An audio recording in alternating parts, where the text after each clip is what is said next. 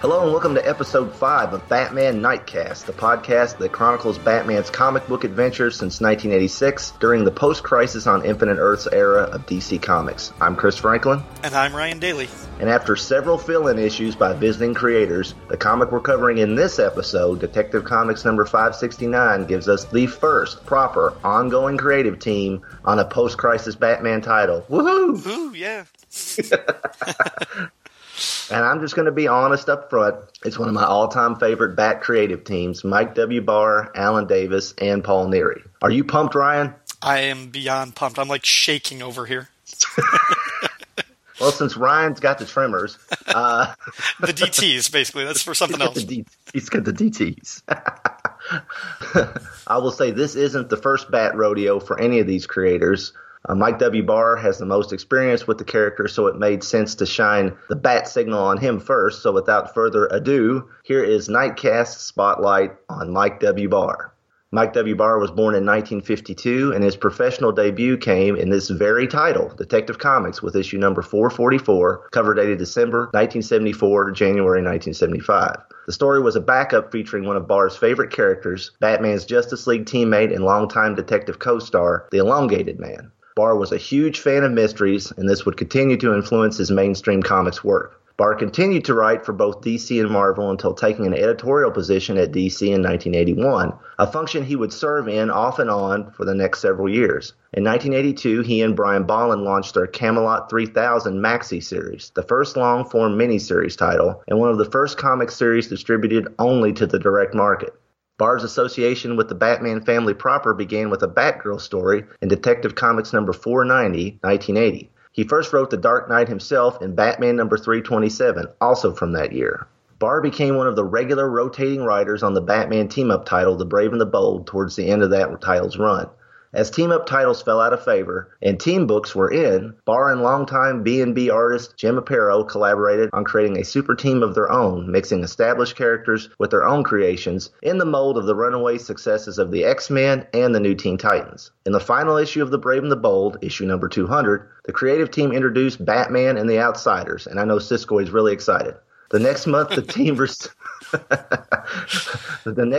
team received their own ongoing title, with Batman dramatically quitting the Justice League to lead his own team of heroes his way. Barr was one of the first writers to explore Batman's obsessive nature and his difficulty in dealing with others. This eventually led to Batman splitting from the team and the title changing to Adventures of the Outsiders, while the team got a new direct sales only title, just called The Outsiders, like the Teen Titans and the Legion of Superheroes. In addition to his Batman and the Outsiders work, Barr penned several memorable Batman solo tales, including an epic showdown with Ra's al Ghul in Batman Annual number 8, drawn by Trevor Von Eaton, which we keep referencing on this podcast, and Batman Special number 1 with art by Michael Golden, and featuring the classic story The Player on the Other Side. With the issue we're covering, Detective number 569, Barr was still writing the direct-only Outsiders title. A few months down the road, Batman would rejoin the team, giving Barr 2 chances to write The Dark Knight each month for quite some time. During his time on Detective, Barr would write perhaps his most famous and impactful Batman work, the Batman Son of the Demon graphic novel with art by Jerry Bingham. The story, detailing the birth of Batman's son with Talia, would quickly be labeled out of continuity, but their son would eventually rear his head in Grant Morrison's Batman run, and a version of him can currently be seen as the latest Robin, Damian Wayne. This project would lead to some disagreements between himself and editor Denny O'Neil, who of course was a co-creator of Talia and Ra's al Ghul, and Barr's Batman output would become far more sporadic in the following decades, mostly confined to specials and one-off stories. His last Batman project was an issue of the Batman 66 comic, issue number 22, in 2015. In addition to his Batman and Outsiders work, Barr is perhaps best known for his Maze Agency series created with a young Adam Hughes and initially published by Comico. He has penned many Star Trek comic stories across several decades, including the initial runs of the title at both Marvel and DC. He was also one of the key architects of Malibu's Ultraverse line, writing the popular Mantra title. So, Ryan, anything you'd like to add about Mike W. Barr? When I started thinking about it, I was like, oh yeah, I've read tons of Mike W. Barr stuff. I love this guy. And then when I actually looked at his bibliography, I was stunned that I realized I think all of my experience with him so far has been Batman-related stuff. I have Camelot 3000. I've got all 12 issues of that sitting on my, books to read stack.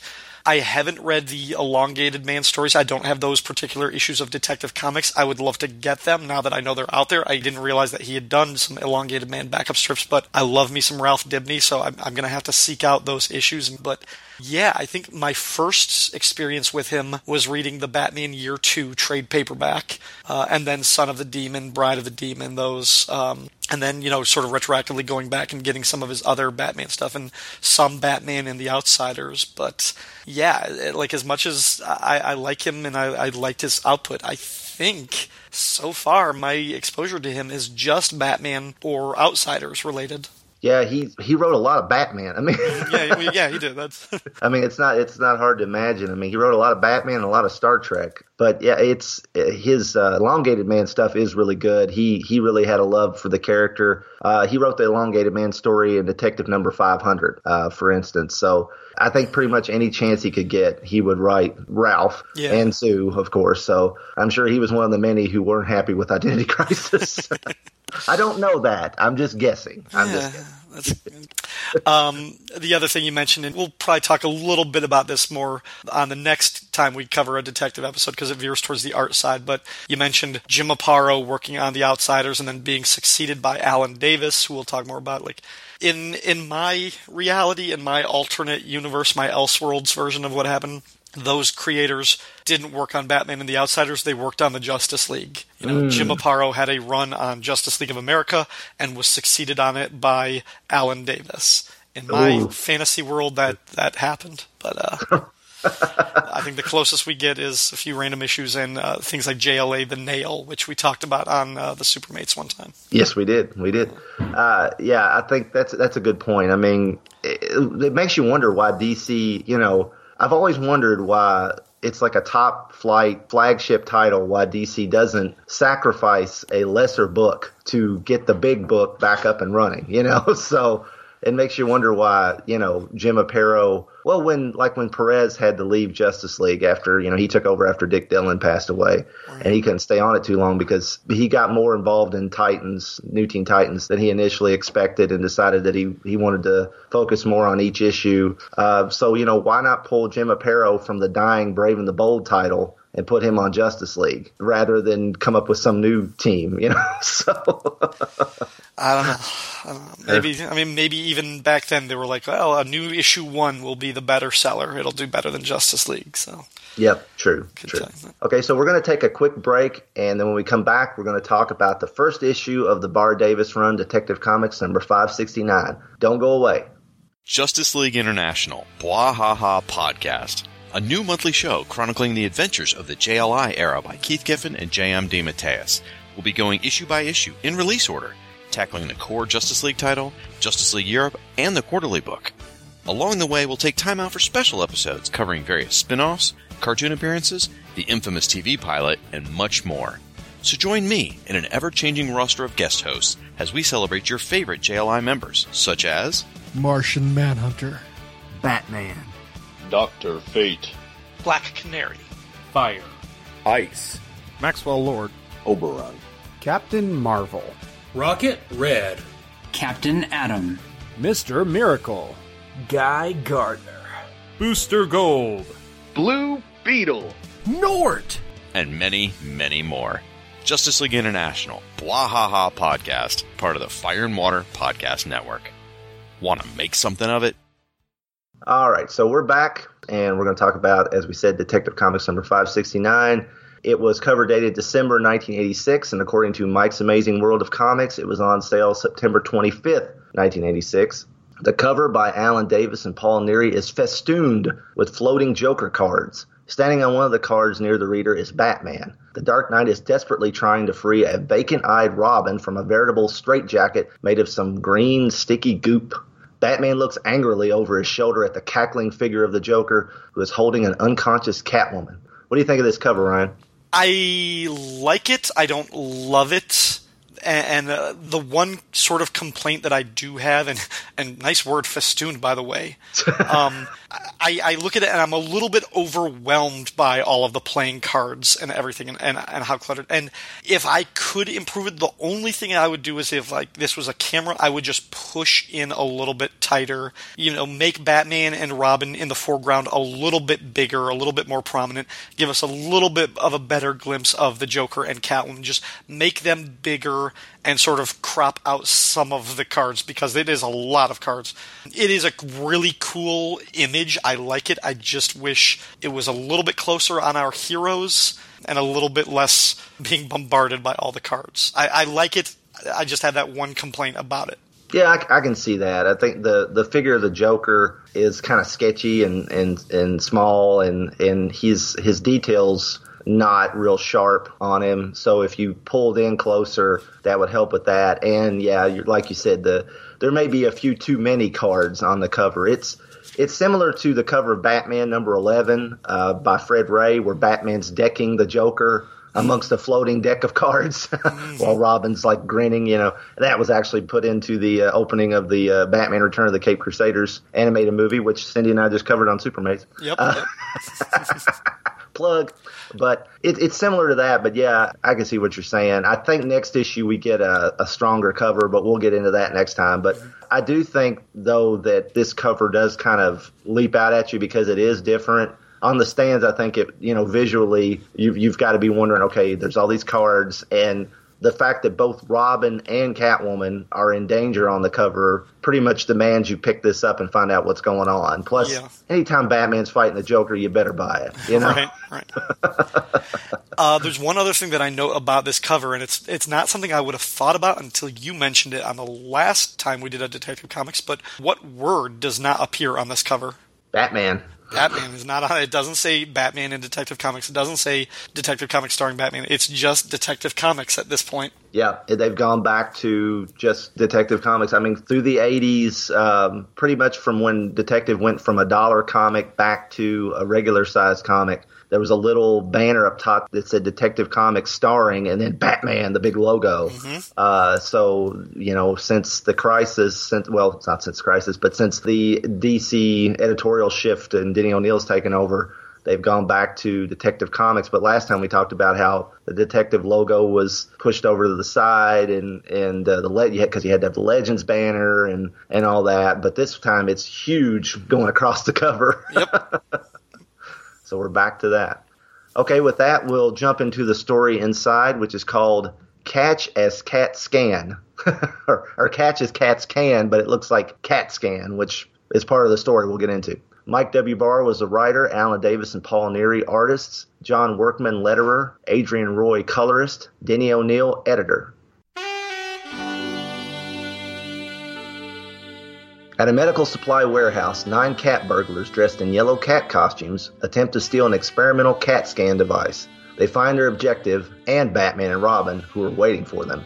The dynamic duo leaps into action and makes quick work of their feline foes. But one thief manages to get away and takes a security guard at gunpoint. Batman's calm demeanor surprises Robin, but the Dark Knight knows the gunman won't escape. As he makes his way outside, his old boss, the Catwoman, assaults him. She claws her former stooge's face and whips him with her cat-o'-nine tails. Having heard rumors of her old gang's proposed heist, the former Princess of Plunder turned on her former colleagues and now seeks the approval of the Caped Crusader. Later on a nearby rooftop, she attempts to woo Batman further, even calling him Bruce and offering to discuss things further at her place. But while the stoic masked manhunter is convinced Catwoman has turned over a new leaf, he is uncertain that their line of work has any room for romance.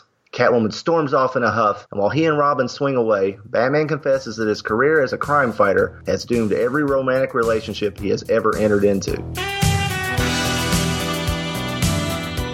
While the local DJ plays Glenn Frey's You Belong to the City, the dynamic duo head homeward. Elsewhere in Gotham, at the abandoned Jester Novelty Factory, the Joker is having quite the tantrum, disgusted with an uninspired bank heist he and his hoods have been developing.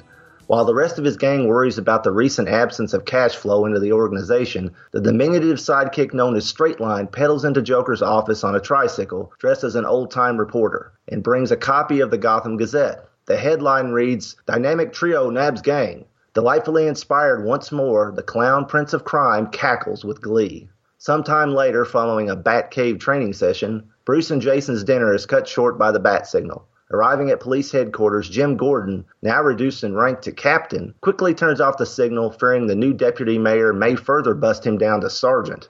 In Gordon's office, they find a purring Catwoman slinkily awaiting on the couch, much to Robin's chagrin.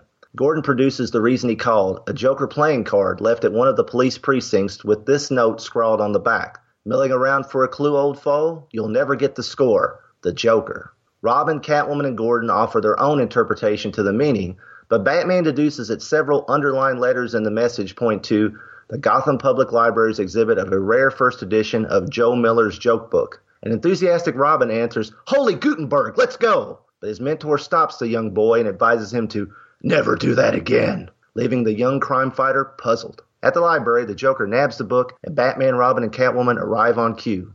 The Harlequin of Hate engages Catwoman in a battle of words and fisticuffs, admonishing her for her change in stripes. He then shocks her with the electrified tip of his cane, rendering her unconscious. Batman hears the Joker's triumphant laughter and rushes to Catwoman's aid, but he and Robin are stopped by Straight Line, who blasts them with a strange cannon. The goop that hits them hardens into a life-size version of a Chinese finger puzzle, tightening its grip with every move they make. Batman warns his young partner not to struggle as the Joker makes off with Catwoman. Back at his hideout, the Joker hosts his own in-house talk show with the unconscious Catwoman as his special guest. He then welcomes the immoral psychologist known as Dr. Moon, who espouses his belief that man has no free will and that the human mind can be shaped by forces on the body. Moon informs his client that the stolen CAT scan device can be modified to reprogram the human mind. He hooks Catwoman up to the device, but prefers to wait until she is awake so he can monitor her pain levels. The Joker is delighted with his colleague's sadism. Back at the library, the Caped Crusaders are still trapped in the Joker's torturous Chinese body puzzle. Robin is passed out, but Batman uses his years of training to relax his mind and body, somehow allowing his muscles to go limp and fluid. He manages to lift the trap off of him and then cuts Robin loose. Bruised but not broken, the dynamic duo take after their missing ally and her demented captor. Now awake, Catwoman threatens the Clown Prince, but the Joker assures her that soon she'll want to help him, not harm him. When Catwoman asks why he is doing this, the Joker assures her it is for her own good and that we thieves have to stick together. Dr. Moon turns on his modified CAT scan device, and Selina Kyle's screams of pain are only masked by the sounds of the Joker's insidious laughter. Next issue, The Last Laugh.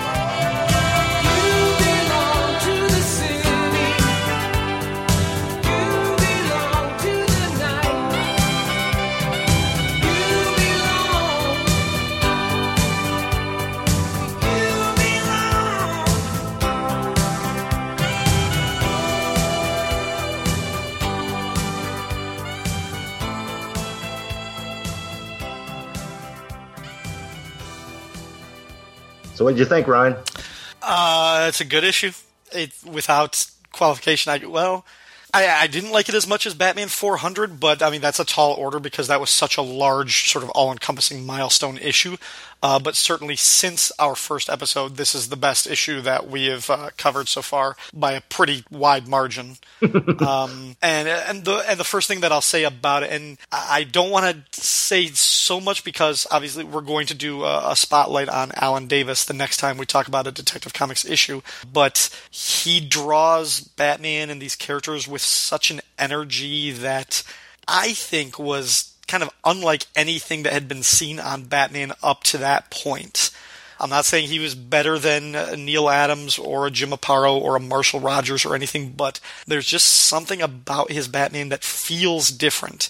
And it's just, there's this kinetic that is so, especially when we're coming off of the Jim Starlin issue that we talked about last time, and what we'll be looking at in Batman going forward, whether it's Dennis Cohen, Mazzucchelli, or any of those guys. Like, Davis's Batman, it pops.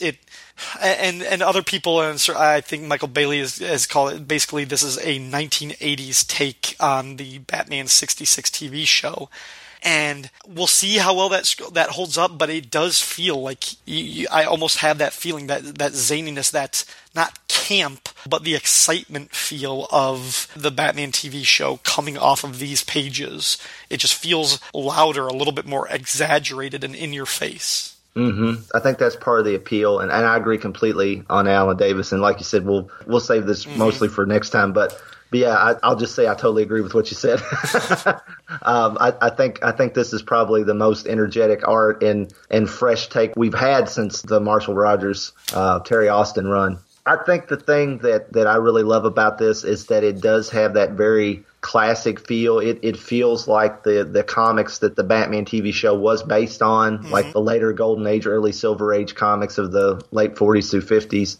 And I think part of the reason that I personally love this run so much, besides just the fact that it's just damn good, is that at this time, the age I was, so I was right at like 11, almost 12 years old when this came out. And this was right around the time that I was realizing that, the old TV show was a parody. It was a satire. As a kid, when you watch it, it's completely straight to you. You don't get it. And as you get older, you get the joke. And so this run came along right at the right time for me because it basically took what I loved about the TV show, and although it did have some humor in it, which we'll get into, it was played more straight. So this was a straight version of the TV show that I was just realizing was a comedy. So it satisfied that need for me to, I was in that, why is it funny now? I don't understand, Which, a lot of people, especially a lot of fans go through a period with the Batman TV show where they hate it for about a decade. They're just like, it's silly, it's stupid, it's, it's corny. And I never really went through that phase. I think my analogy has been that, the Batman TV show was the uncle that I loved that I kind of realized when I got older he was kind of crazy. And I still loved him, but he was a little weird. And then, when I got out of my teen years and we saw it, I just accepted the fact that he was kind of crazy and I just loved him just as much as I always did, that type of thing. But this is a very classic Batman approach. And it's like we said, it's interesting because Max Allan Collins said his favorite Batman was the finger spraying Batman. And he does kind of touch on that in some places, but this is pretty much a pure distillation of it into the 1980s of the finger spraying Batman. Yeah. And one of the things, it's a question that we have asked sort of every time, where this sort of fits into the Batman chronology of the post-crisis, because this story, as we will see when we get into kind of the details, is very reverential to pre-crisis continuity and pre-crisis ideas. Presenting them a little bit more seriously, a little bit more sophisticated maybe. But the relationships, the tone, everything like this is steeped in the Batman lore of pre-crisis. Yes. Meanwhile, what's going to be happening in the Batman title very soon is going to be changing all of this and perhaps retconning over this run. So we're still in this weird little time where it's like, okay, we're after Crisis on Infinite Earths, but are we? Yeah. Yeah, I agree totally. I mean, because the biggest thing being, of course, and then we'll get this in detail, but the biggest thing being the portrayal of Catwoman and her relationship to Batman, which her being an ally to Batman and basically renouncing her criminal ways goes back to the early 80s, maybe even late, like 79. Selina Kyle showed up as a supporting character, a romantic interest for Bruce Wayne, and there were a few lapses back and forth where she kind of came off as an adversary. I think the biggest one being when she saw Vicky Vale as a rival for Bruce's affections, but the idea that she knew who Batman was, that she was a sometimes ally,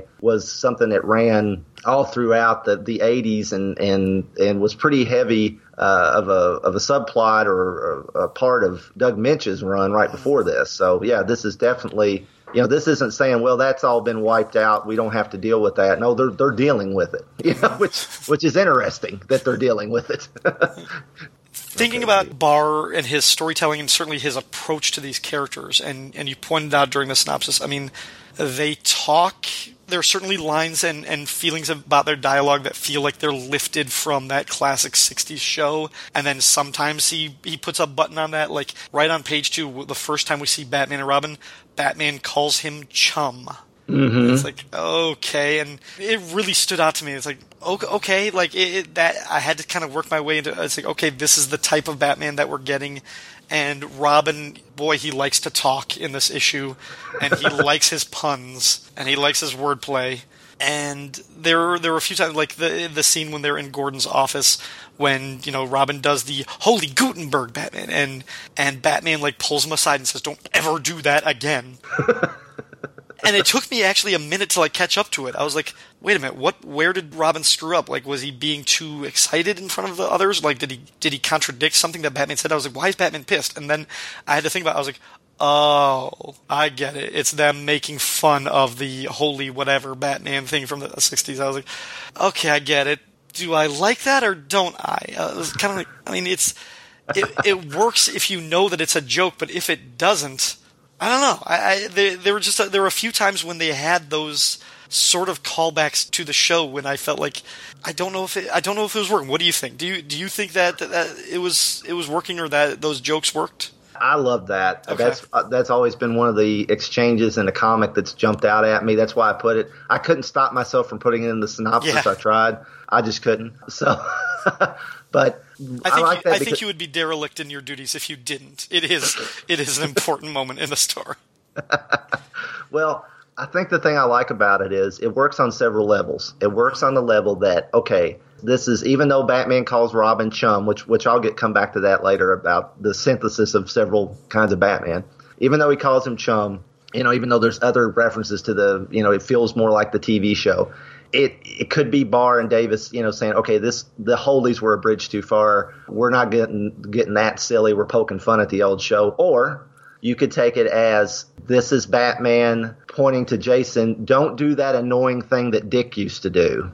It's annoying. Don't do that. Which also works. And it works on, if you're still going by the pre-crisis dissolution of the Bruce Dick partnership that was on good terms, it ended amicably. I can never say that word, amicably.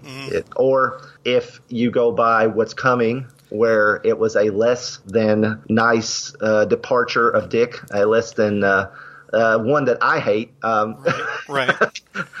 then it also works. You can take it several ways, in comic or out, but I think it is a little meta, I mean, it's right there, but I think that's part of the fun, that they just were having fun with this. I think that's... Here's what I'll say. This is sort of my problem with the line, and you gave a number of explanations, and if I can accept one of those, then cool. I think my problem is, as you said, everybody, or most people, kind of go through that phase where if you grew up watching the 66 show, or if you grew up watching the old Batman TV series, you loved it. A lot of people then went through a phase where they're like, oh, this is cheesy, it's corny, it's childish, it's stupid.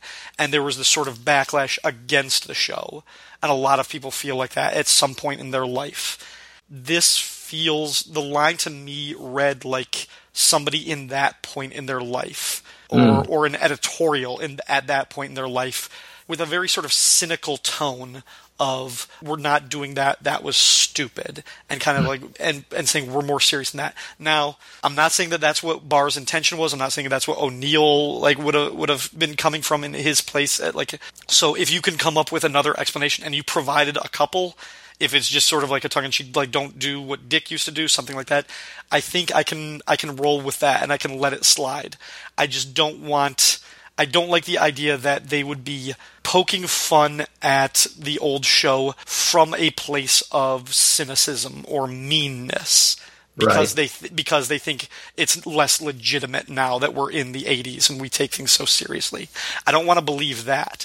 If I can excuse it, if I can find another way to make it work, another way to square that circle, then I can be okay with it. Gotcha. Well, I understand that. Yeah. I guess I maybe because I was somewhat in that place with the show, maybe that's why I took to it so much, So that could explain it, why I've liked it so much.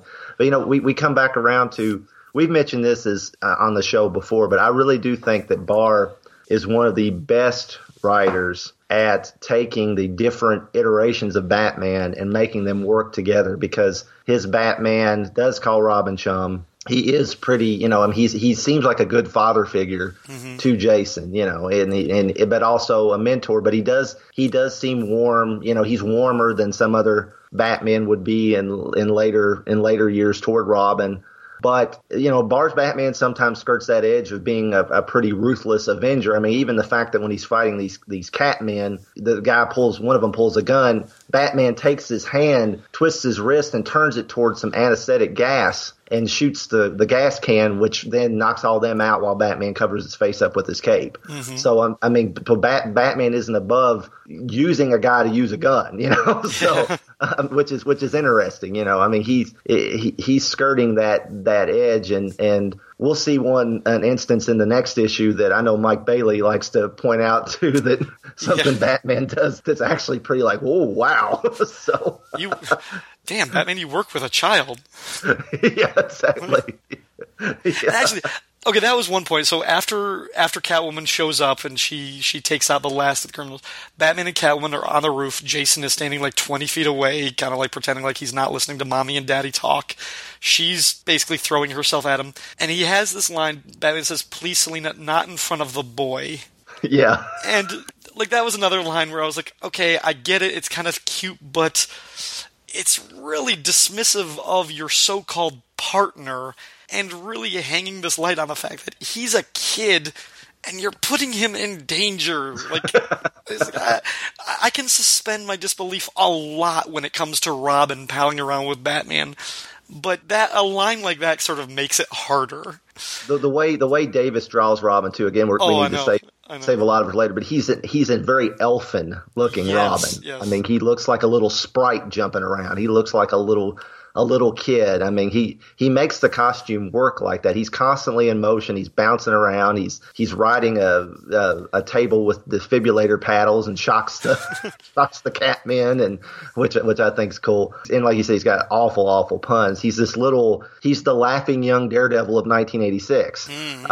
He's Robin distilled back to his purest, you know, punster form, really. Yeah. And which we haven't seen in a long time. I mean, obviously by the time that Dick in the 80s, you know, he was, you know, in the Teen Titans, he was very serious. He even, in a couple of the Teen Titans issues, he even, you know, talked about how, you know, Beast Boy / Changeling was taking over his punning, you know, that all the old puns he used to throw out because he was a serious tactician and leader now, you know. And the Jason Todd of the pre-crisis era usually was shown to be a little less, I mean, he would make jokes and quips. He wasn't sullen or anything, but he was a little less confident than Jason here seems to be. This is, for all intents and purposes, is a young Dick Grayson. What we've got right here. I mean, the only real difference that we see is in the Batcave training session when Batman teaches him not to rely on his utility belt because Batman just cuts it right off of him when he goes for it. Right. But, you know, you could say, well, that was Dick when he was, you know, early in his training too. But that's the only real nod, other than he calls him Jason, that we get that this isn't the laughing young Daredevil Dick Grayson, you know. Right. The first time that we see Catwoman on page 5, the last panel on that, Alan Davis makes her look sexy as hell. But like with the 2 slits running up the front of her thighs and the shading, it's like, boy, that art really seems to be accentuating her nether regions. Yes, it does. And I have zero problem with that. Me neither. It certainly works for the theme of what is in the next page with her throwing herself at Batman and him kind of like, nope, this isn't appropriate. There's a child in the room, or on the rooftop, that is. You get the impression that Batman's not entirely comfortable with being around Catwoman and Robin at the same time, period. I mean, it just because she... And that's kind of a carryover from the TV show, because whenever Julie Newmar was around Adam West, I mean, he would, you know, not to make a pun, but he'd get, you know, stiff as a board, and and she would be, you know, slinking all around him while Robin was, you know, rolling his eyes and saying, "Holy mush," or something, right. You know. Yeah, I love that part in the Return of the Caped Crusaders that you talked about with Cindy on the latest Supermates too. I loved when Robin and Catwoman were interacting and the holy faster pussycat kill. Yes. And she's like, awesome. I always thought you did like watching me or something, but yeah. Right. Yeah, Davis is. I know I'm holding back on my Davis art comments as much as I can, but his Catwoman, I always think about the Who's Who page that he did around this time in the Who's Who update 87, I think. Yeah, would have been, yeah. And it. Wow. I mean, that the only person who made the purple dress work any better possibly is Dave Stevens. In the previous Who's Who. In the previous Who's Who, and that's Dave Stevens. Right. But wow, yeah, that's all I'm going to say. What's really, while we are briefly talking about Davis's art, his Joker is like, he is so pencil thin. I mean, my God, he's a stick. I think Jack Skellington from The Nightmare Before Christmas is the corpse of the Joker. He's got that physiology. Nice. I like that.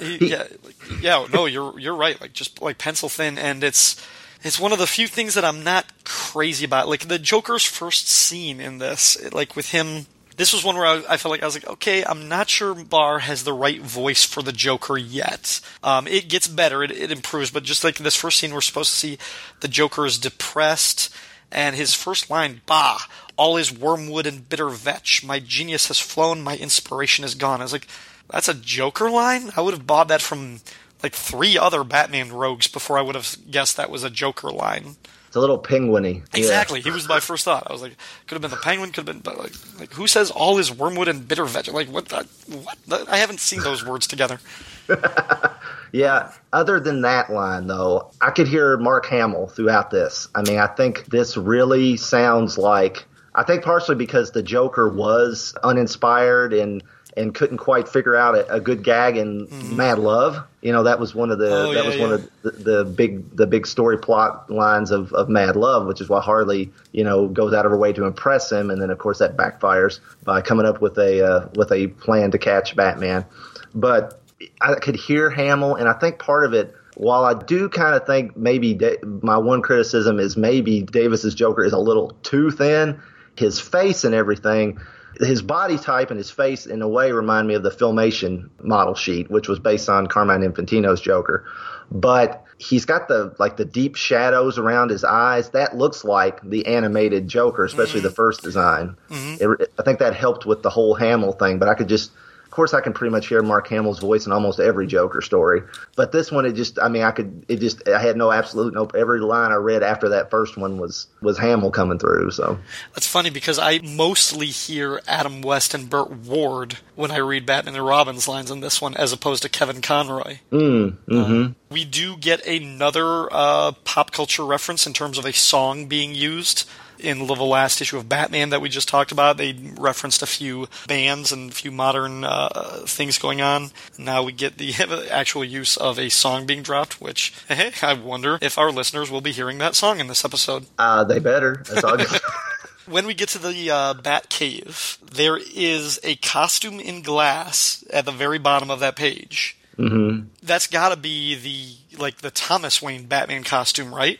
I would think so. I mean, well, it can't be a Robin costume, would it? No, it looks like Thomas Wayne's Batman costume. Yeah, and it looks like either the Monk or the Red Hood's costume is in front of it, back toward Batman and Robin, or maybe that's a stalagmite. I think it's a yeah. That's a stalagmite. Okay, never mind. It's colored more red though, so but I think it is a stalagmite. Yeah. Okay. So if that's like the Thomas Wayne, then at this point in that continuity, then that costume happened. That was used.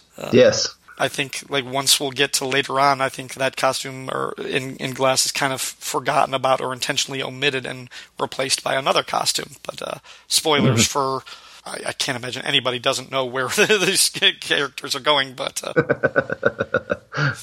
Yes. Speaking of headquarters, the Joker's headquarters looks like something straight out of the Golden Age or the Silver Age or the TV show. Yeah. And while we're in the Joker's headquarters, I might as well get this out of the way. What do you think of Straight Line? Is this an existing character? I don't think so. Okay. I think this is new to this story. Because that was my first thought. I was like, boy, it seems like these henchmen have a history or whatever. This felt like, and again, something it's a nice bit of world building because they treat him like this is a regular guy who's part of Joker's gang that has his own little shtick. But I was like, I don't think I've ever seen or heard of this guy before or again. But I'm fine with him.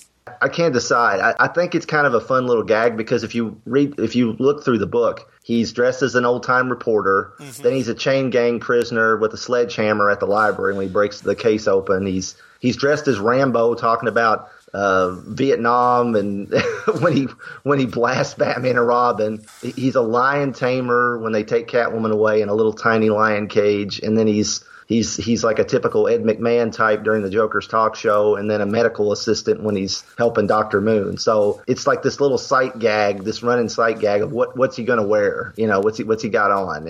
And I didn't even make the connection that they're all the same guy, but you're right. Yeah, they're all straight line and different, and he doesn't really seem to have time in a couple places to change his outfit, but he does. So he reminds me of Woozy Winks for some reason. Yeah.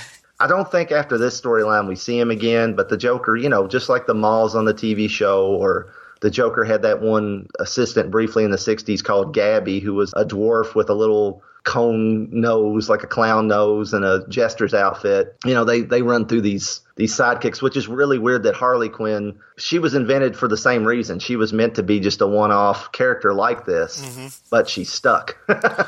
Obviously. She did. Once Batman and Robin show up at police headquarters, Batman calls him Captain. Yes. Did he get demoted? I mean, because he says, you know, I better turn this off before I'm busted down to sergeant. So I'm getting the impression that the deputy, this time it's the deputy mayor who is causing him problems. Last time it was the deputy commissioner who was causing him problems. Except he outranks the deputy commissioner because he is the commissioner. Right. But in this one, it's like busted down to sergeant. Like, he would still be a lieutenant between captain and sergeant. But so yeah, I took that line that he was more or less kind of like joking. But it's that line, like when Batman called him captain, I was like, wait a minute, does this story take place much earlier in their history? It can't really. No, and it's weird. I asked the same question. Okay, was he demoted, or is this the new in continuity thing at the moment that he has not yet been commissioner? You know, that he's still at the captain phase, yet to be promoted to commissioner. Right. But the fact that he's worried about getting demoted makes me think he's worried about getting demoted again. Right. Even though he doesn't really say that. Yeah. So I don't know. It's really strange. And I know that, you know, soon, of course, we'll be in Batman Year 1 and Batman, and then we'll be in Batman Year 2 here. And Gordon's rank is less than commissioner, obviously, in those flashback stories. But so I don't know if it was the idea that they floated the idea of him, you know, slowly making his way up to commissioner, or he has been demoted. It's another one of those weird, okay, there's very little coordination going on here. Yeah, I guess. This great stuff, but there's very little coordination because he was a commissioner in the last issue of Batman we just talked about. So the alternative is it's just a simple mistake. It's just like a typo or just like Barr had a brain fart. But again, somebody should be line editing this and catching that. So yeah, there's a lot of little visual nods. You're talking about in the police headquarters scene. Catwoman is drinking cream while she's purring on the couch. She is all sex in this scene. Yes. I mean, she's sprawled out on the couch with just the flimsiest bit of fabric between her legs. The panel after that, Batman and Gordon are walking across the desk, like, talking, and she's, like, looks like she's about to, like, tickle Robin or something, and he's got his cape pulled around him, like, what are you doing? I don't know, why are you, I'm feeling weird. That's right. That's why he's got his cape in front of him. Yeah. There was that bit in, was it Batgirl? No, it was one of those annuals that was like talking about the Dick Barbara relationship where they were like trapped somewhere together, and Batman gets him loose, and Robin's got his cape all around him. And he's like, "What's wrong, chum?" And he's like, "Oh, nothing, Batman."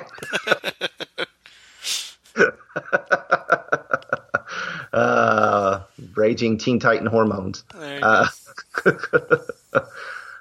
When they go to the library, you've got Batman hiding around the Da Vinci flying machine. Yes. Which was probably a nod to what Bob Kane was then saying was one of his inspirations for Batman. But at this point, who really knows what was really an inspiration for Batman and what was just the hardline story he made up. So I hate to be that way, but there's been so much debunked in the last few years. At this point, I don't really even know if that's still an actual inspiration to him or or what. So, but either way, I'm sure that's why that was there. But when I saw that scene with the guys, walking through a sort of library or a museum with the flying machine, like with the bat glider wings and everything, I instantly thought of Batman the Animated Series and the episode Joker's Favor, because that is used as a prop in that it's how Charlie Collins gets Bruce Wayne or gets Batman's attention when he's leaving the fundraiser for Gordon, and it ends up being used as a prop for Batman to take out some of the goons. So it's sort of like they replicated this scene in that episode, sort of. That's a good point. I had forgotten that, and that's the first episode with Harley Quinn, so we're back to that. Yep.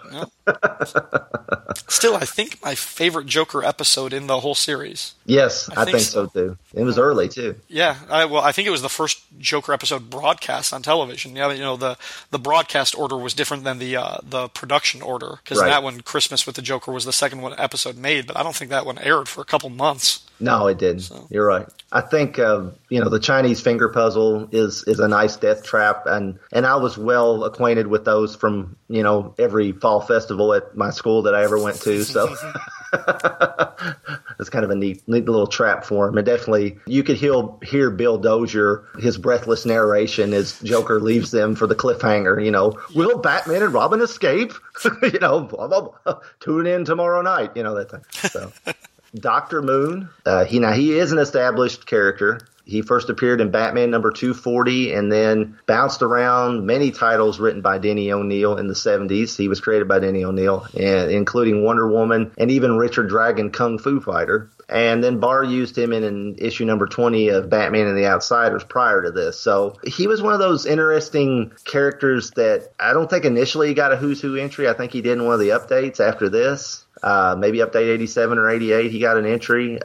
So he's one of those interesting behind-the-scenes characters in DC Comics that floated from title to title, that writers and editors just kind of, why don't you just use Dr. Moon or something, Yeah. And we've already got a character for this. It was like central casting of, background support villains or something, Yeah. We'll call that guy. It's like, here's his headshot. Here's, when he says he wants to wait for Catwoman to wake up before he tortures her, it reminds me of the six-fingered man from The Princess Bride. I don't know how you feel, that type of thing. And please, this is for posterity, so be honest. Yes. God, I love Christopher Guest in that movie. Oh, yeah, he's great. Yeah. The last couple pages of the story, like, the structure, I get, like, the Joker, that he blasts them with this goo that turns into, like, this sort of constricting straitjacket finger trap thing, and he leaves them. And then we go to his hideout where he's telling everybody what he's going to do with Catwoman and brings in Dr. Moon and this whole thing. I was like, did we miss the part where Batman and Robin escape? Because this would have been an hour later at least, between just like normal like transportation time and setting all of this up. And then we cut back and it's, Batman and Robin are still in the library, still struggling with this, and it's nighttime, like the lights are out and everything. It's like, okay, a lot of time has passed and they're just sitting there, and I feel like something would have happened in between. They wouldn't just be there all alone without anybody coming or like discovering them or something. Like, especially since he did tell Gordon where they were going. At some point, the police would show up. Well, that's a good point. I hadn't thought of that. So it just felt like the order of these scenes needed to be reversed. Like, they should have gotten out after the Joker left, but then you basically would have had the last 4 or 5 pages with the Joker and Dr. Moon, and you wouldn't see Batman in the end of the story. So, right. That's a plot hole I hadn't really thought of, that Gordon knew where he was going. Another plot hole is, where did he get the CAT scan device? Didn't Batman, Robin, and Catwoman stop them from stealing it? Yeah, they did. That was in the beginning, so they must have just acquired it sometime after that, but they didn't even bring that up. So yeah, I think that there's a line that's missing that says, "My guys picked it up tonight." So it's really, but maybe the Joker wasn't in on that CAT scan theft at the beginning. Maybe he wasn't, because he didn't have that. Never mind, that's not a plot hole, because he didn't. That wasn't his idea. That was the former Cat Gang's idea to steal that. Right, because he wouldn't have had the idea until Straight Line gave him the newspaper and he thought about targeting Catwoman. Right. So it would have had to been. And he saw the whole thing, that they stopped the theft of that CAT scan device, and that gave him the idea to steal it himself and use it to call Dr. Moon, use it to reprogram Catwoman. Right. So never mind. It wasn't a plot hole. We just talked through it. Okay. We filled that plot hole. You know, it's interesting that, and I don't want to get into spoil the next issue, but it's interesting that the Joker really has just taken issue with the fact that Catwoman would dare switch sides. You know, it's personally insulted him, I guess, you know, that she would do that. And it's a great way to stick it to Batman if he succeeds in, you know, warping her mind back to her criminal ways. So it's kind of interesting that the Joker, you know, that just goes to show the Joker is not out for monetary gain, or this is just a way to torture Batman and, you know, be sadistic, you know. So says a lot about the Joker, even though he doesn't like kill anybody in this story, which you know, he's much more the prankster Joker than the quite lethal Joker. But like the animated series showed us, the Joker, I like a Joker that can go back and forth. He can be, you know, he might just slit your throat, or he might, you know, put a harmless exploding cigar in your mouth like he does Dr. Moon, or the exploding cigar might literally blow your head off. I like my Joker that way, where he's mercurial. He goes back and forth between, you know, I really don't want to kill you right now, so I'll give you this cigar and just blow up in your face, and you know, whatever. And the gag with Dr. Moon is Davis does a great job of showing how bemused he is when the cigar goes off, but then later he hands the Joker a cigar at the end of their conversation, and the Joker can appreciate it. He digs it. Yeah, he loves it. Yeah, it's like he gets it. You know, this guy's got a sense of humor and he likes it. So, you know, but in another comic, he may have gotten mad that the guy out-joked him and killed him. You know, so. Or peeled his own face off, or whatever. Oh God, don't get me. I know. I never bought that. Every time we fall too much into our love for these old comics and too much of nostalgia, I just need to remind our listeners that the way these characters are being presented by modern comics and Warner Brothers movies, you know, just to twist the knife a little bit. Well, all I got to say is a good thing Robin wasn't on the roof with Batman and Catwoman in a modern comic book, because apparently all they know to do on a modern comic book is, well, you know. I do. Yeah. I wouldn't want to go up on a rooftop in Gotham City. It's hard to tell what the hell you find. God, what? Who's doing that up here? Jeez.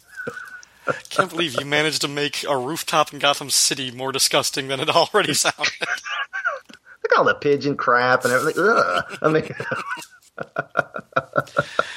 All right, once we get to that point, I think we might be done with this issue. Yeah, we do get a Barr editorial in this one. You know, he gets a little piece of the pie and talks about how he compares New York to the fictional Gotham City, and he talks about how New York is pretty seedy and kind of grimy, you know, but they've really cleaned up their act in 30 years, is my understanding. You know, it's a much more family friendly type downtown experience nowadays than what it was at one time. So. Yeah. So that's kind of interesting how things have changed. And then Denny O'Neil in his From the Den, he actually talks about walking around Greenwich Village with Frank Miller, talking about what he first refers to as Batman the First Year, before calling it Batman Year One later in the same column. So at one point, it was maybe going to be called Batman the First Year, which does not sound nearly as good as Batman Year One. It doesn't roll off the tongue, no. No, it doesn't. And since everybody and their grandmother has ripped off Year One from that story, I'm glad somebody changed it. Right. He also mentions Dark Knight, Man of Steel, and Watchmen, and rightly predicts that 1986 will be remembered as, and I quote, an important year in comics history. I think he was right. Looking back now, more than 30 years later, yeah, it seems like. Yeah, that was a watershed year, that's for sure. Mm-hmm. We also get the first mention of Batman Year 2 in these pages, to be by Barr and Davis. And he was 1 quarter right. Yeah, so it's partially by Barr and Davis, which we'll see as we move along. But we'll get to it eventually. We'll get to it. Yeah, but yeah, this is a fantastic start to a great run, and I was really very happy and enthusiastic to cover this issue.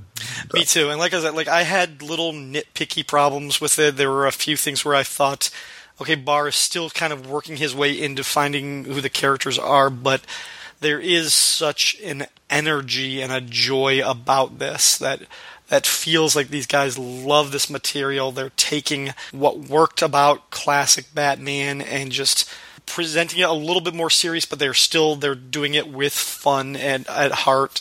And it's, again, and we will continue to talk about these every month because it's just the energy about this series is just kinetic. I keep coming back to. It's so fun. It's like buzzing when you get these issues. Yeah, I think you can just feel like they're going, oh my God, we're doing Detective Comics.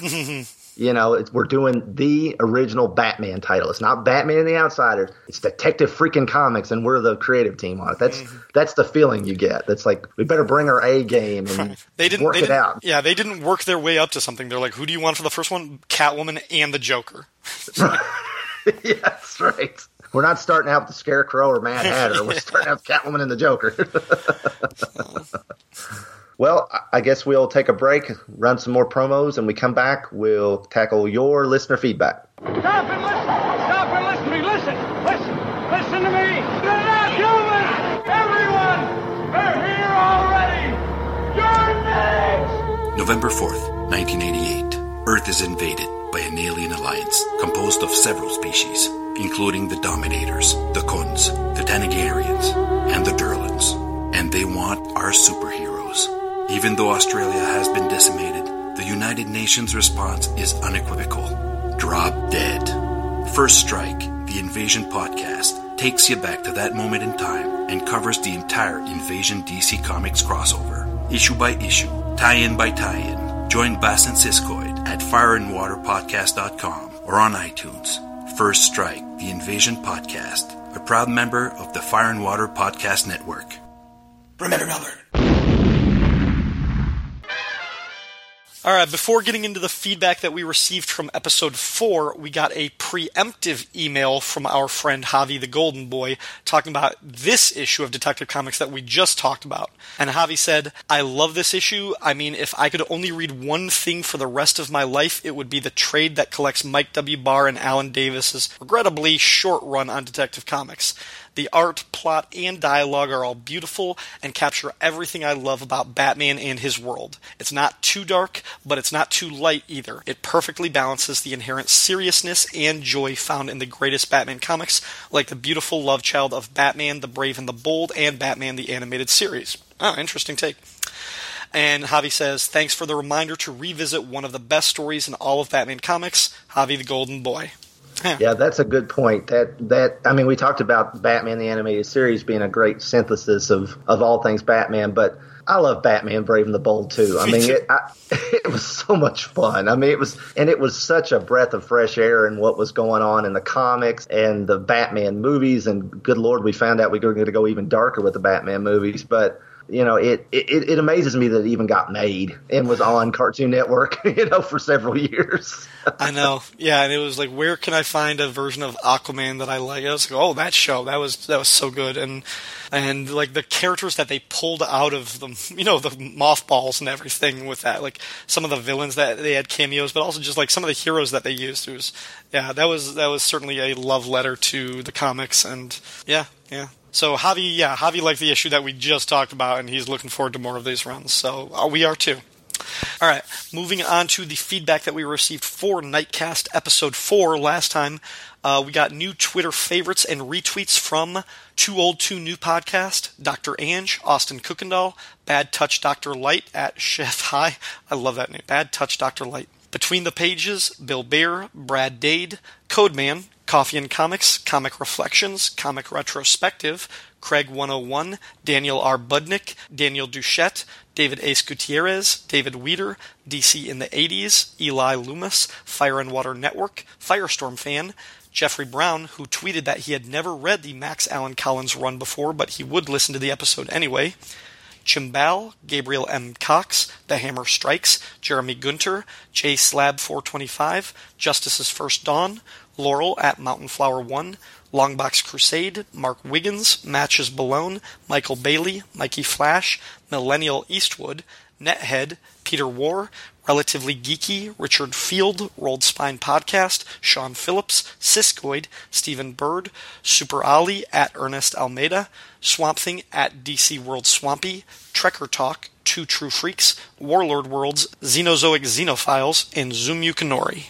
Since last episode, we've received Facebook likes and shares from Abel Padilla, Andrew Leyland, J. David Weeder, Jimmy McGlinchey, Charlie Niemeyer, Brad Dade, David Foster, Jeremy Gunter, Pat Sampson, H. Daniel Rybolt, Eric Royer, John M. Wilson, Cindy Franklin, I have no idea who that is, Michael Bailey, The Long Box Crusade, J. David Weeder, The Headcast Network, Task Force X, Starman Manhunter Adventure Hour, Head Speaks, and G.I. Joe, A Real American Headcast. I think some of those were connected at the end. I think so. As to Cindy Franklin, she's a Facebook friend of mine. Oh, okay. I didn't. I think that's the connection. I think I saw her picture. She's hot. Some of those Facebook shares had some very flattering things to say, like John M. Wilson, who said, and the rest of my podcast queue gets bumped down to make room for this near the top. After Jay and Miles, but that's a respectable position. Yes, we'll take that, yes.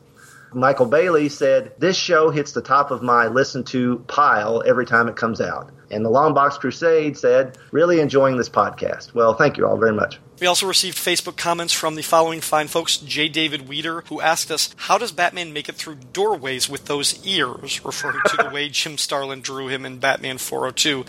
Yeah, and I think after that I linked the video from Star Wars with the Stormtrooper walking into the control room and bumping his head. Yeah. John M. Wilson left another comment before, once we first released the episode. He said, Keenan and I still haven't read the detective issue for last episode. Got to get that pup in gear. Okay, we've got some comments from fireandwaterpodcast.com, of course, and lots of comments there, so thanks, everybody. That's a really great place to leave comments, because then people can talk back and forth, which we got a lot of that this time. So yeah, you get like a whole conversation between like four of you. Yeah. David Ace Gutierrez, executive producer of Pod Dylan, had this to say.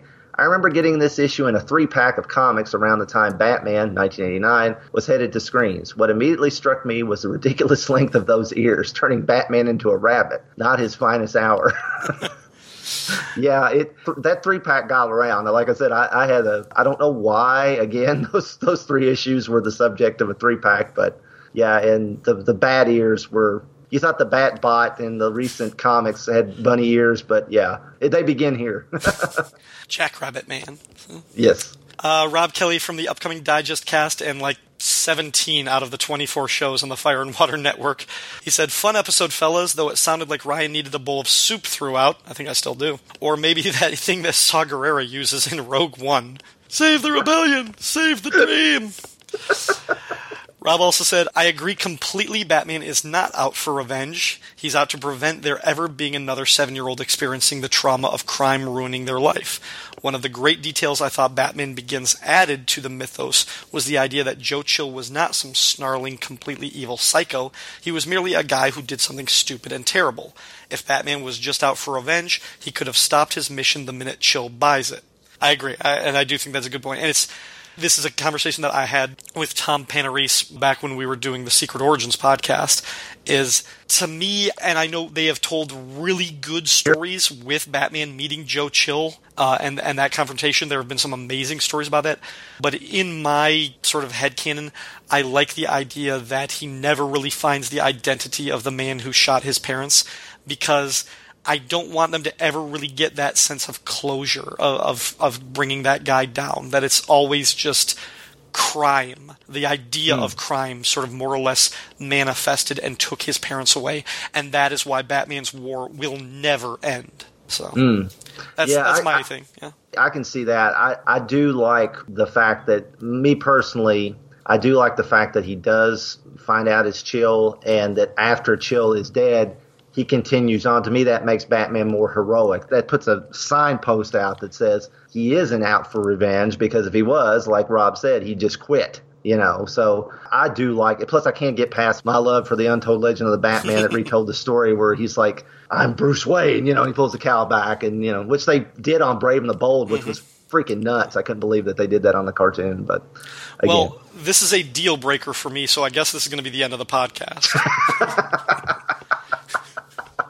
It's over.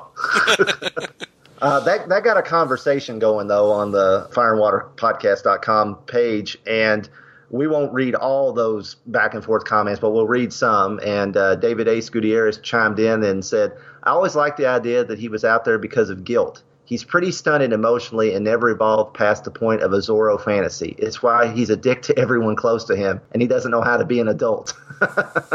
To which I responded, I know this is one way to go, but I prefer Batman who is more emotionally mature than that. It's unfortunately what the post-crisis Batman evolves into, but I personally subscribe to Rob's idea of a man who doesn't want to see anyone go through his personal hell. It also makes him hard to know and distant at times, but he's not some completely damaged man-child either. So that's kind of my official Batman take. Mm-hmm. And then, like a broken power record, David Ace Gutierrez came back and said, I think you and I had the same breaking point. When Bruce punched Dick for the millionth time, I kind of had it with Bruce/Batman. I'm not sure if it was the editors or the writers or combination of the two, but their version of the lone vigilante didn't mesh with the fact that there were 80 other books out there co-starring or spinning off of Batman. It made for many forced moments that were clearly used to forward the story. Also, I think it was the 1998 San Diego Comic-Con panel with that era's Bat writers that turned what was an enjoyable book into a misery cluster for me. Greg Rucka really hammered home the fact that Batman would fail every time he got into the suit because no matter what he did, people died. So he fails every night, and what's the definition of insanity again?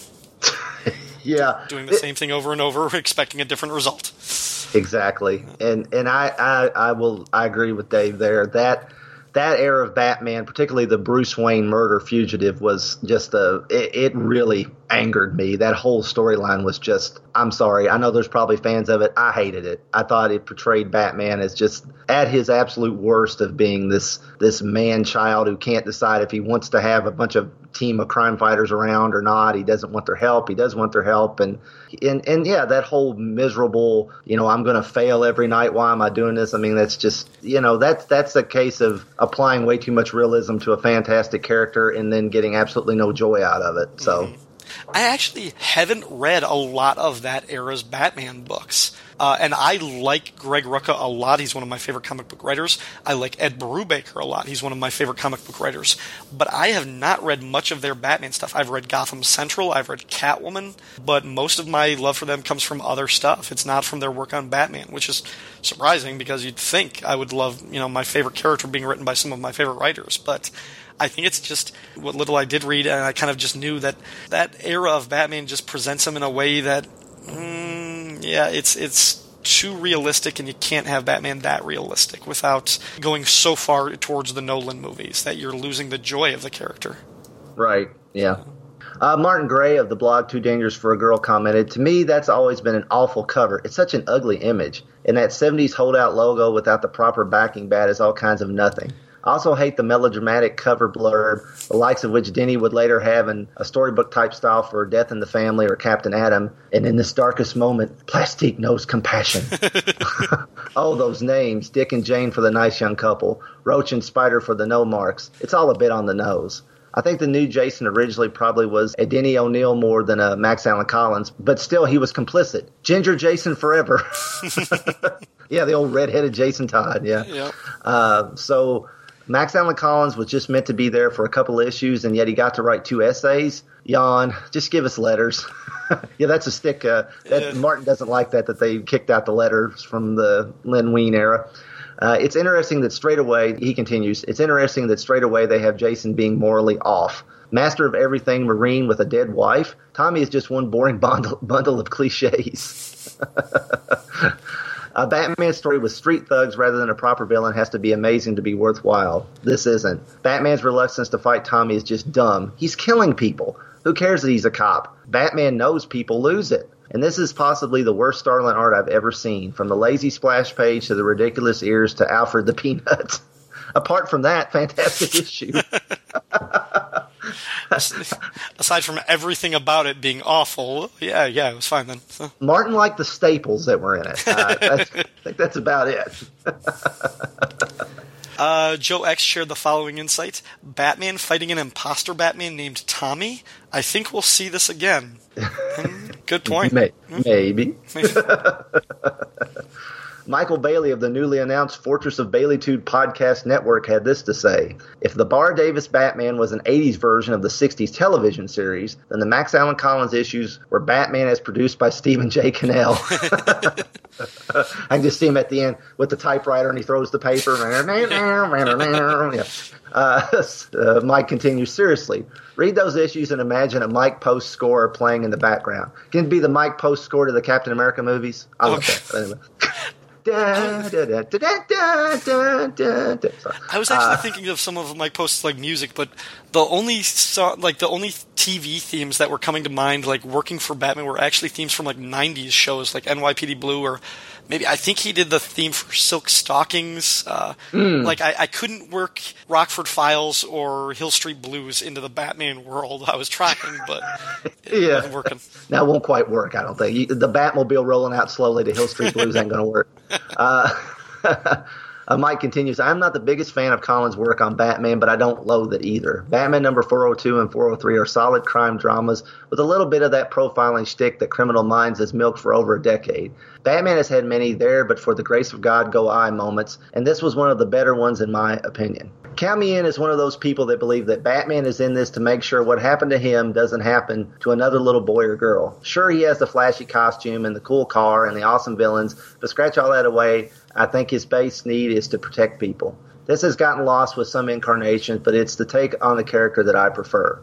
Great episode, fellas. I look forward to the next one. Barr and Davis, let the Batman using a guy as a human shield or threaten a man with prison violation begin. That was snarky. I love those stories. I really do. Yeah, well, that one of those instances is coming up in the next detective episode. Yep, we're going to get to it.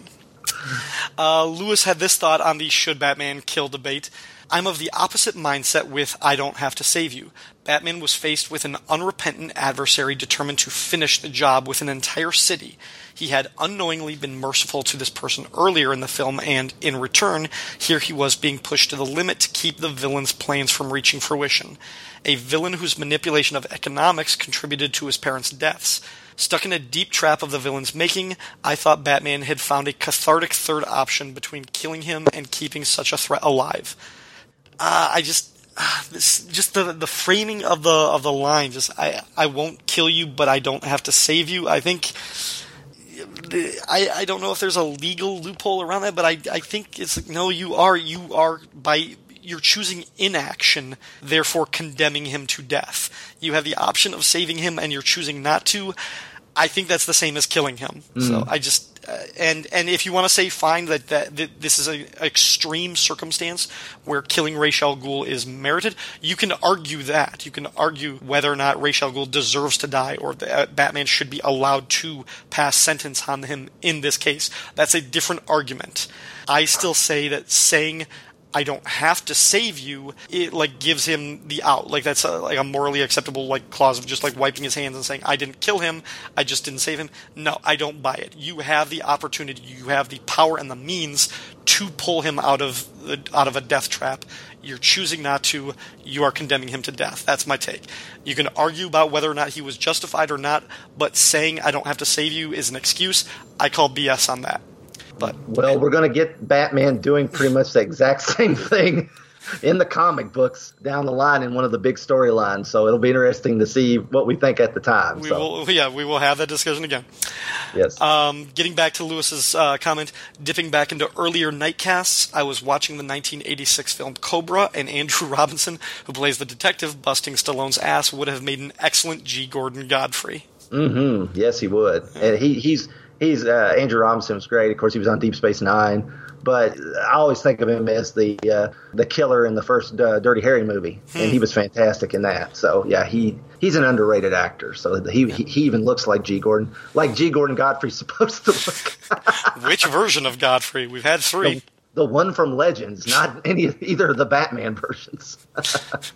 Mark Baker Wright commented on not the comic itself, but the Spinner Rack segment. He wrote, please excuse the somewhat off-topic observations, but as Transformers are my first geekdom love, I was, of course, pleased to hear your observations about the multitude of Transformers-related comic books coming out the same month as Batman number 402. As you might imagine, the period was Transformers' golden age. Never before had so many issues of Transformers-related comic book fiction been released at the same time. Not at any other time afterward during Marvel's tenure on the franchise. IDW would surpass this record, but that wouldn't take place until more than 2 decades later.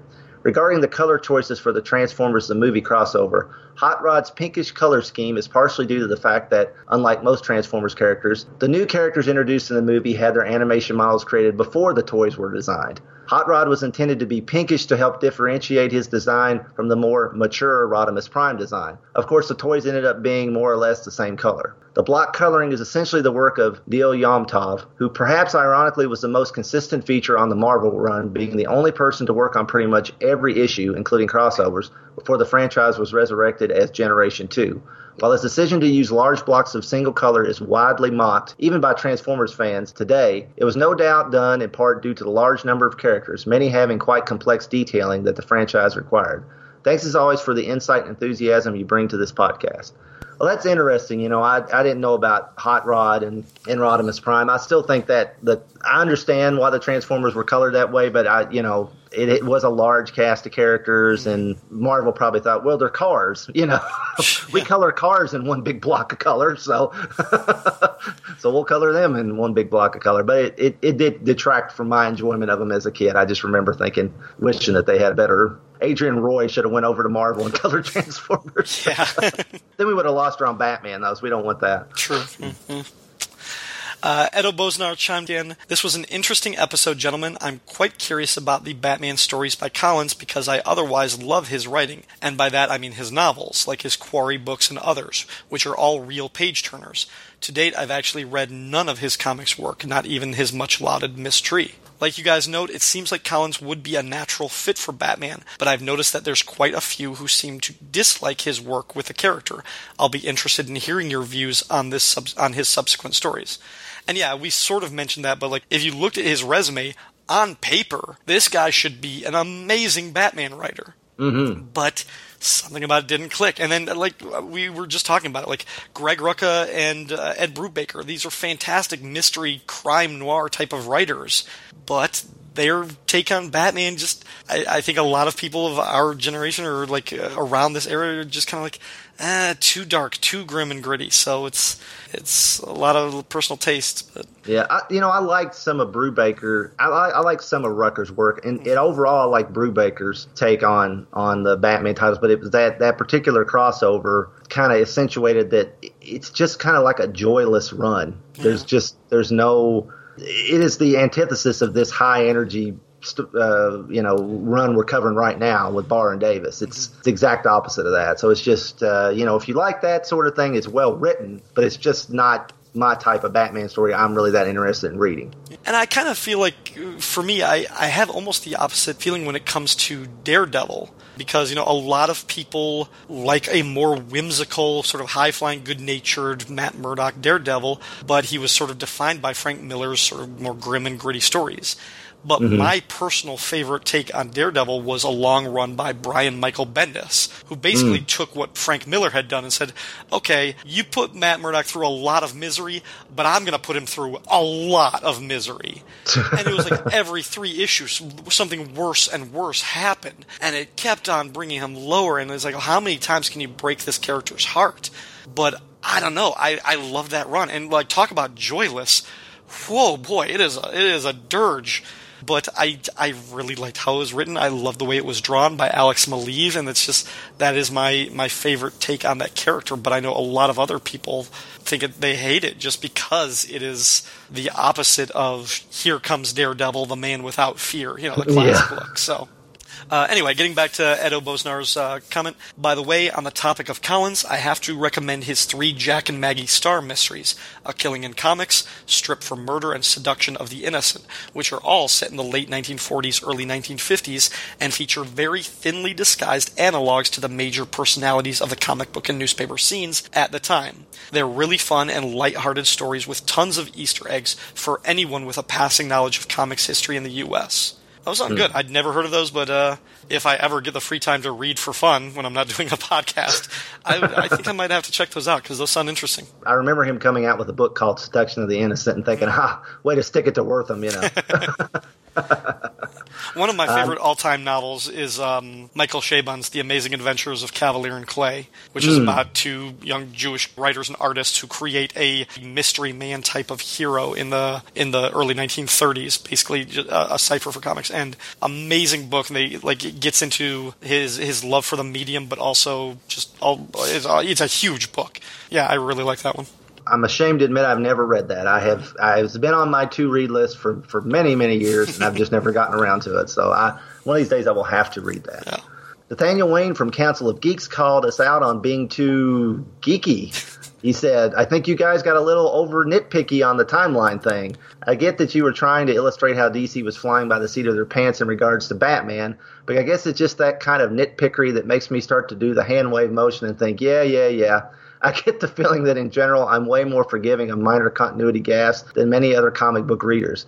Continuity is something that is great when it's tight, but it's never bothered me when it's loose, at least so far as continuing stories by multiple creators go. That's not to say there aren't some gaffes that make me go, wait, what? But in my mind, if the only way to be sure that it's a potential mistake is to take out a piece of paper and start doing math, then maybe just move along and don't get hung up on it.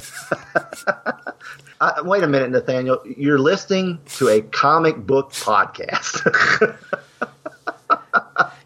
By its very nature is nitpicky and geeky.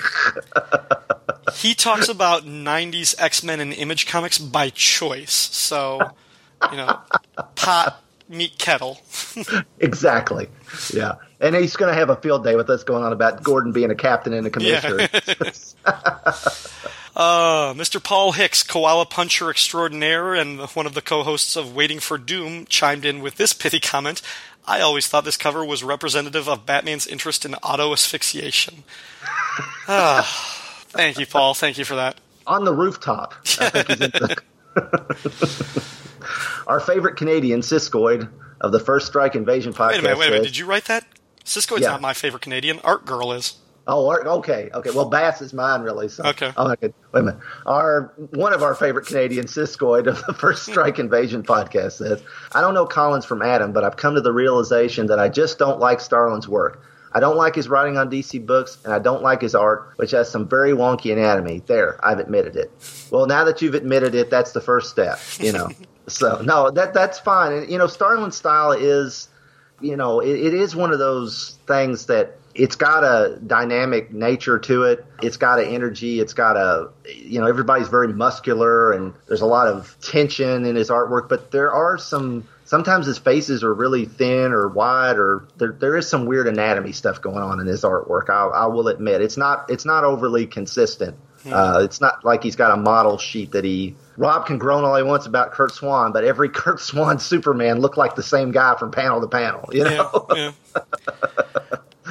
I actually I'm not that familiar with Starlin's his artwork at Marvel, just because I wasn't a big Marvel Cosmic guy at the time.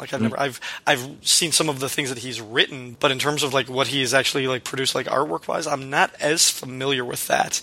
And in terms of his DC output, we will continue to talk about his Batman stuff. Paul Hicks came back and mentioned that he really liked Cosmic Odyssey, and he put that head and shoulders above all of his other DC stuff, and having Mike Mignola on the art didn't hurt that. There is a lot about Cosmic Odyssey that I do like. Mm-hmm. My big sticking point with it is its treatment of John Stewart, and what that does to the character and where it leaves him in the aftermath. Not crazy about that, but I did enjoy that story, and I think probably more so for Mignola's art than the story, but I did like the story too, so. Yeah, I'm with you on the John Stewart angle. Yeah, that really, way to take a character with a lot of potential and just totally sidetrack him for almost a decade because of that storyline. Somebody should have just came along and said, out of continuity. Jimmy Beglinci pointed us to a recent interview with Max Allan Collins at Comic Book Resources. If you can wade through the never-ending pop-up ads, it's really worth checking out. He left us a link there. And he wrote, "The above is a recent interview Max Allan Collins did discussing his Batman work. Apparently, a lot of the issues stem from the fact that editorial and Collins did not talk a lot during his time on the book, coupled with the fact that there was no unifying vision of Collins' Batman with a slew of artists portraying Collins' vision. I guess in today's world of instant communication, we forget that that wasn't the case in the 1980s. For me, while Collins was not my favorite writer, I did not dislike his stuff. It was probably a bit bland for what Miller had set up in year one, but it was serviceable enough. It may have been even better if he had a consistent art team in place to portray his vision. I enjoyed this episode, and get better soon, Ryan." Well, thank you very much, Jimmy.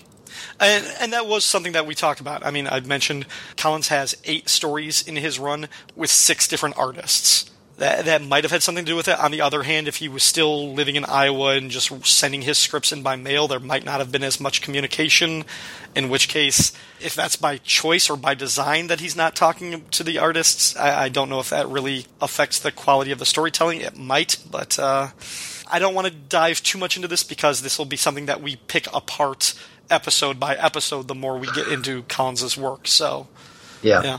Like us, MTC appreciated the link that Jimmy shared. Thanks for the link. It gives me empathy for the working conditions Max Allan Collins had and provided good insights. I wonder how the stories would read if Denny O'Neil, while a brilliant writer himself, let Max Allan Collins call more of the shots, like the splintered baseball bat bringing Batman down. I'm still not clear whose idea it was to have Bruce fire Dick, though. That bothers me, but at the end of the day, Bruce is human and is fully capable of a stupid decision. I'm just glad they make amends later. It's a 2-pronged stupid decision because it's the stupid decision of firing your trained, proven partner over one incident and then picking up some street kid you don't know and making him rob it.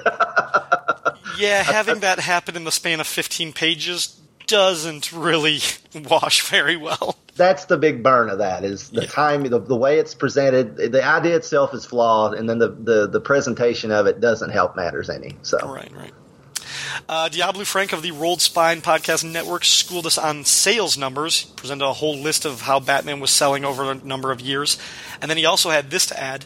As previously mentioned, I picked up the 3-pack of Batman 401 through 403 at Circus World well before it was bought out by KB Toys.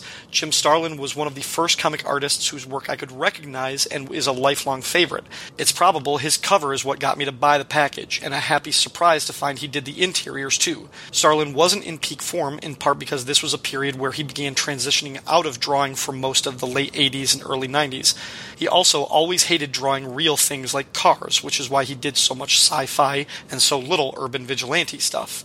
Finally, I think this was around the time Epic Comics became very late in sending Starlin his royalty checks for the bi-monthly Dreadstar, which prompted him to move the title to First Comics.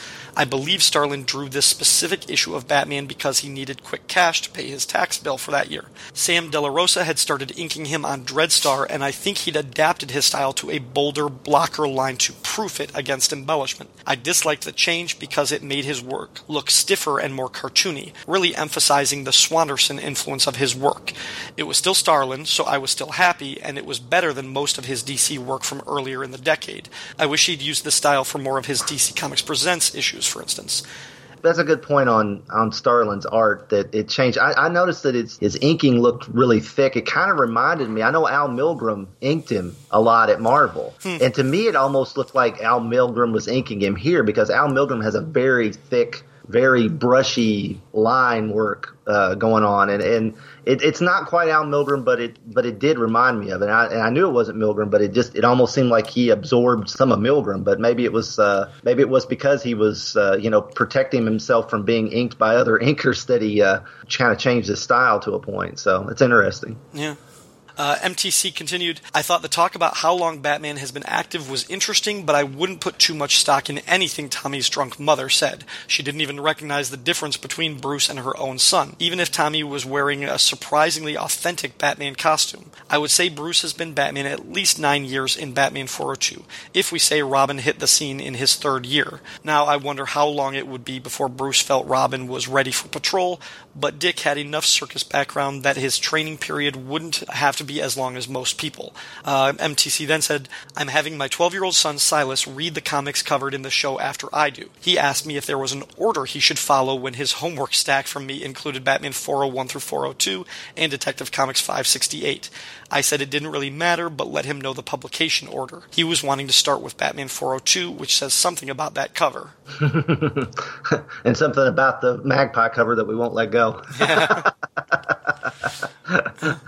And last but not least, Brian Linton said, nice job, gentlemen. My experience with Batman and comic books is relatively limited. I'm more familiar with his appearances in TV, beginning with the Super Friends and movies. My first real exposure to him in print was in Grant Morrison's JLA. I found his portrayal as the mastermind strategist to be interesting, since that is a role normally played by supervillains. I was interested enough to pick up some issues of No Man's Land, but eventually found him a little too grim for my taste. So yes, I did go through a Batman phase. Disclaimer, not all comic book fans may experience a Batman phase. All of that is to say, I'm enjoying the podcast, and I'm looking forward to receiving a proper education in the history of the Dark Knight.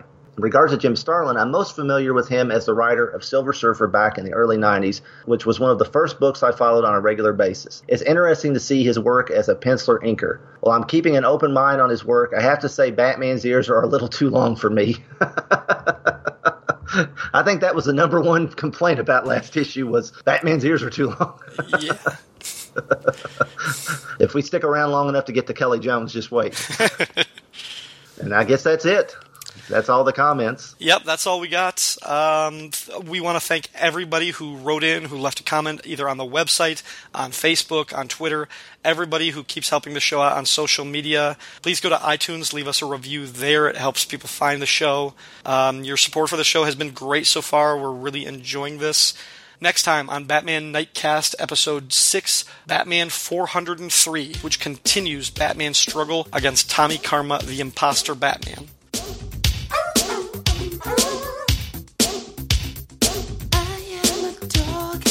Outside your door, I have been there since 3:45. You are a cat, looking intense.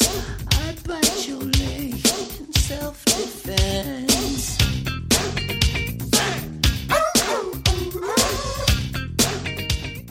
Batman Nightcast is a proud member of the Fire and Water Podcast Network. Feedback for the show can be left at fireandwaterpodcast.com or the Facebook page for Batman Nightcast. You can find me on Twitter at SupermatesPod or email me at supermatespodcast@gmail.com. You can find me on Twitter at RyanDaily01 or email me at rdailypodcast@gmail.com. This podcast is not affiliated with DC Comics, and the views expressed here belong solely to us.